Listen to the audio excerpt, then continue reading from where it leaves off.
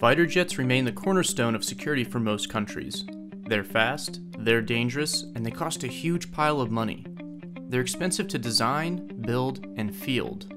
And much like budgeting for buying a car, some countries can only afford entry-level sedans, while some, like the US, have a garage full of sports cars. Fighters are really expensive, both to buy and then to operate. The market for American fighter jets is much bigger than headlines about the F-35 Lightning II, the bleeding-edge stealth fighter from Lockheed Martin. There are private companies buying aging fighters that have been upgraded, and other countries are lining up for the latest model of F-15. You know, we've fought with UAE 4 times, 4 different wars. They've been very, very loyal to us, and we have a better relationship with them now than we ever had in the past. Unmanned aerial combat vehicles continue to advance, as endeavors like the Air Force's Skyborg program attempt to prove that AI could make the human fighter pilot obsolete. Your teaming system and unmanned capability, how that integrates in with fighter platforms that we've traditionally produced, all those things are sort of on the table. The fighter jet era has passed. The future of unmanned warplanes is just around the corner, but for now, selling American fighter jets around the world remains a big business. Here's why.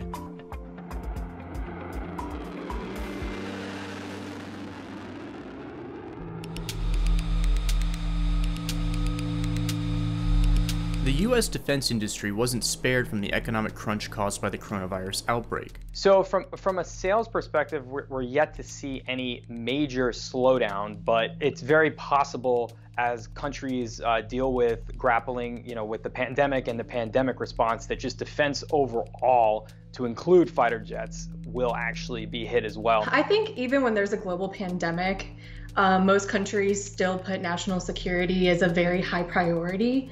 So they're going to want to use the funding that they have available to buy things like fighter jets that they see as very important to their nation's security. And I think very near term, there'll be a focus on not just the platform that's brought forward, but the industrial offering that comes with it. And what does that mean for a country's economy? And what does that mean in terms of the number of jobs that a given company is able to bring forward? Only earlier this week, the French Dassault company announced that it had sold 14 Rafale aircraft to Greece. That is counter to what you would think from a global pandemic, and demonstrates that all countries are interested in defending themselves, and the fault lines within those countries and in groupings certainly have come to the fore as a result of the pandemic. So people are thinking perhaps more strongly about defense than they were before. Some lawmakers did push for domestic fighter jet purchases as part of the CARES Act, and some nations, like India, were delivered French Rafale fighter jets that had been ordered prior to the pandemic.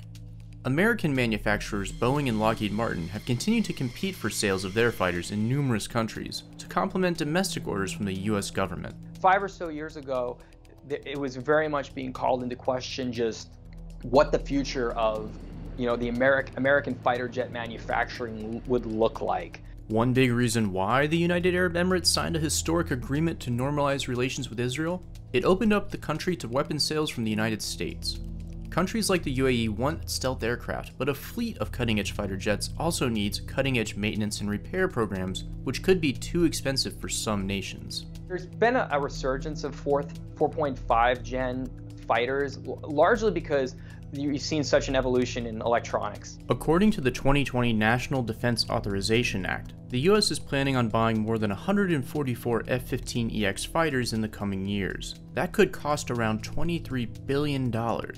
Other nations such as Finland, India, and Saudi Arabia have plans to buy new fighters to replace aging fleets. Some countries buy new high-end fighters like the F-35 Lightning II or variants of the F-15 Eagle, or they'll purchase Russian aircraft like the Su-30 Flanker. Others buy used fighters, which are older and have seen more use but are usually much cheaper. Government regulations can stem possible sales, and politics plays a role too.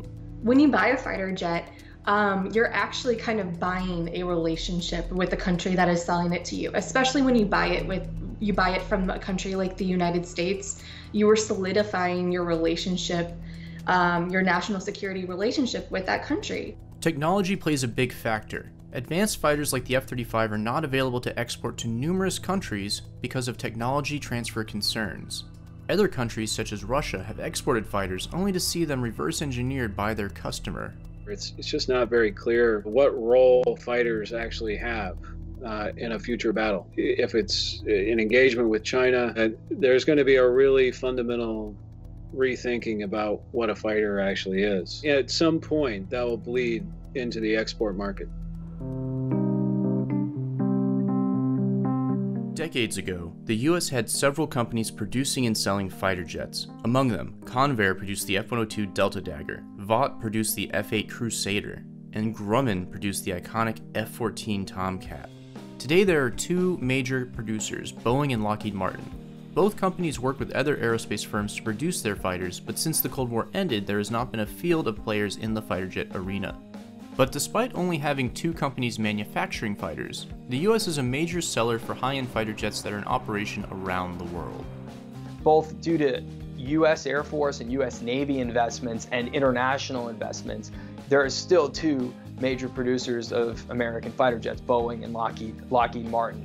One of the selling points for the F-35 was the upfront commitment by multiple buyers and military branches in the US to procure the advanced jet. It was sort of envisioned from the very outset as a fighter jet that could be exported to the US, allies, and partner nations. So even from the time it was being developed in like the very early stages, you had countries like the UK, like the Netherlands, who were paying into the development of the F-35 and basically saying, hey, like we're going to buy this, we want to be a part of this program, we're signing up as early customers.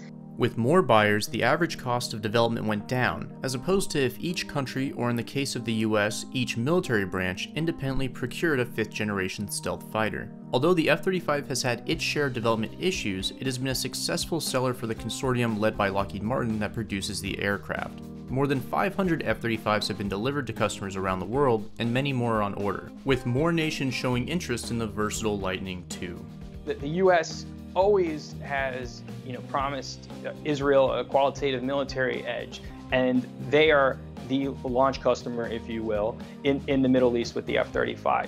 What we're seeing now, though, is we're seeing peace deals with UAE. We're seeing now Bahrain striking a peace deal with Israel. So now the question becomes, how will the F-35 be sold throughout the Middle East? Older fighters are still aiming for new sales. The Eurofighter Typhoon first flew in 1994, and with recent upgrades it could be flying for decades to come.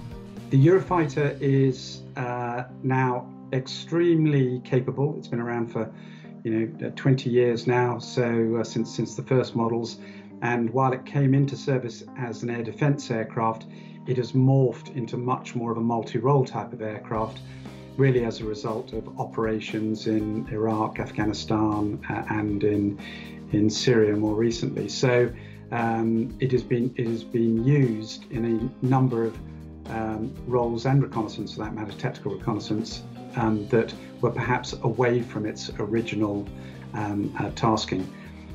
So it is very highly thought of. It's very well liked by its crew. One lower budget option at around 60 million per copy is the Swedish Saab Gripen. The Gripen is also designed for rugged use, making it ideal for countries with smaller defense budgets. And another popular fighter jet is the Rafale, a French fighter jet that costs around 70 million per plane. Buying the fighter jet is only half the equation. A country needs trained pilots to fly and to fight them.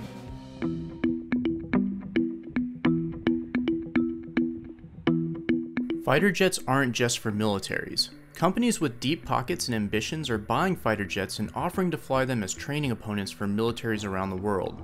For example, the Airborne Tactical Advantage Company, owned by Textron, and Air USA are two companies in the US that provide what is known as adversary support to the US military. Mostly, we're seeing them flying older European type fighters as opposed to, say, an F-16, although a lot of them have aspirations to fly more modern planes like F-16s. That hasn't exactly happened yet. Defense industry reporters at The War Zone unearthed a possible sale of 46 Australian fighters to Air USA. And in 2017, ATAC bought 63 used Mirage F-1s from France to upgrade and use as advanced supersonic adversaries in training. ATAC isn't just a company, It's a hand-picked cadre of former weapons school graduates and instructor pilots who connect with our military aircrew on every level. These companies provide services to the U.S. that help fill in gaps in training capability that the U.S. can't fulfill otherwise. Sometimes private citizens can buy their own demilitarized fighter jets for personal use, but it tends to be a hobby reserved for billionaires and millionaires with pilot licenses. The U.S. Air Force, for a number of years, has had a pilot shortage, and it's been unable to, just train enough pilots, keep enough actually pilots in uniform and prevent them from going to, say, work for the airlines, which, had been hiring like hotcakes up until, the coronavirus pandemic. So the business case has been, the Air Force is losing pilots, so it needs to find newer ways to train pilots. One of the ways they've come up with is using private contractors to fly, who own and fly, second-hand jets. Although the bulk of fighter jet purchases come from nation states, the emerging adversary market proves that fighters can also be used to make a profit in a different domain. It's a big business. The Air Force, it's a hundreds of millions of dollar business because pilots need to be trained in air-to-air combat, and also troops on the ground need to be trained. And these folks flying these private air forces, if you will, can fly around and do things like relay coordinates for targets and such like that, and do simulated strikes for these soldiers who are on the ground practicing calling in those strikes.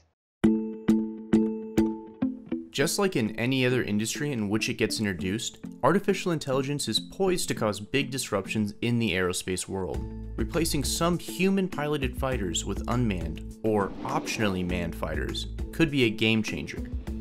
Developing unmanned combat aerial vehicles could also bring other aerospace companies, like Northrop Grumman, to the table for developing unmanned combat aerial vehicles. I think the concept, particularly with manned and unmanned teaming being a major issue now, is the fact that that balance of how many and what capability a manned aircraft needs when it has lots of loyal wingmen around helping it perhaps do the dirty work and the boring work is an issue. In earlier decades, aerodynamic design ruled the drawing board. Today, computers and composite materials are changing the calculus of the game. The F-35, for example, has more than 8 million lines of code that allow it to operate as a multi-sensor platform to quarterback any potential fight by seeing, computing, and reacting quickly to combat situations. For a lot of these countries that are up and coming that want to strengthen their defense industrial base and start becoming countries that can make their own fighters, it's a real uphill climb. And when you talk about, becoming a country that can actually build a stealth aircraft, it becomes even harder. And the political role in fighter exports continues to be a prominent factor in sales. It takes a lot of trust to sell a fighter to another country. That country is going to be spending a lot of money to buy those fighters, and they have to trust that you're going to be there to maintain those aircraft, and that when they really need them in a situation of conflict or war with another country, that you'll have their back. Maybe potentially actively, but sometimes even just indirectly by providing the support and the spares and the technical assistance they need to keep their aircraft in the air during that situation. Russia and China are also hoping that they can continue to sell upgraded, older 4th generation fighters and possibly stealth fighters in the near future. The thing that Russia and China are able to do that traditionally is not done with U.S. sales is they'll be able to sell their planes for a lot cheaper, and that's because when the U.S. sells an aircraft, it doesn't just sell the plane, it's selling all the training, it's selling spare parts and such. Older, proven fighters continue to sell, and despite the unknowns about the place of the fighter jet in future wars, it remains a pivotal security element of national sovereignty. Certainly our F-15 is popular and well known, our Super Hornet as well. I mean, even the T-7 that we've recently introduced and down the line could fulfill a light fighter, a light attack role. So we really do have a portfolio of products and solutions that we bring forward. Guess what? F-15 still selling and the F-16 still selling, and we're like 35, 40 years on from the original aircraft. And you know, they're really pretty aircraft. They are fantastic. But their evolution, partly, as I said before, because of miniaturization of technologies, has allowed these relatively sort of aging aircraft to be packed with goodies, and again, that is a very attractive proposition for a number of countries.